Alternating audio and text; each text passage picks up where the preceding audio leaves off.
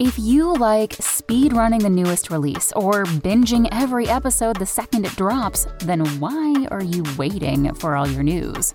Check out IGN's updated Games and Entertainment News podcast. We're dropping new episodes in your feed all day to keep you up to date the minute there's a new announcement. Find IGN Games and Entertainment News wherever you listen.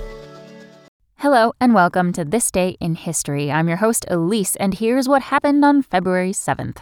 A tsunami in Missouri?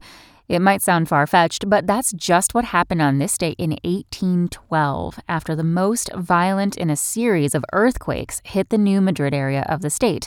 The tremors, among the most powerful in U.S. history, knocked people off their feet and gave others nausea from the extensive rolling of the earth. Meanwhile, a so-called fluvial tsunami caused the Mississippi River to run backward for several hours. Surprising fact, the earthquake also caused fissures, some as much as several hundred feet long, to open on the Earth's surface. Large trees were snapped in two. Sulfur leaked out from underground pockets and riverbanks vanished, flooding thousands of acres of forests.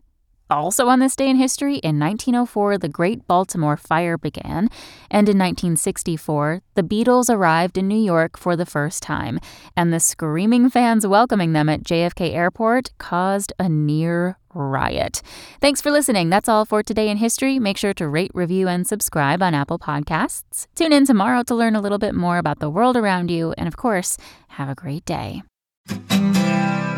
My name is Greg Jackson. I'm a historian, professor, and the creator of History That Doesn't Suck, a podcast that provides a complete overview of U.S. history through storytelling, yet keeps the rigor you'd expect in a university class. Starting with 22-year-old George Washington in his first battle, join me for a chronological telling of the United States story, its unlikely revolution, fractious civil war, tenacious inventors, brave reformers, and more. With more than 100 episodes, you can already binge listen your way through the progressive era. Find History That Doesn't Suck wherever you get your podcasts.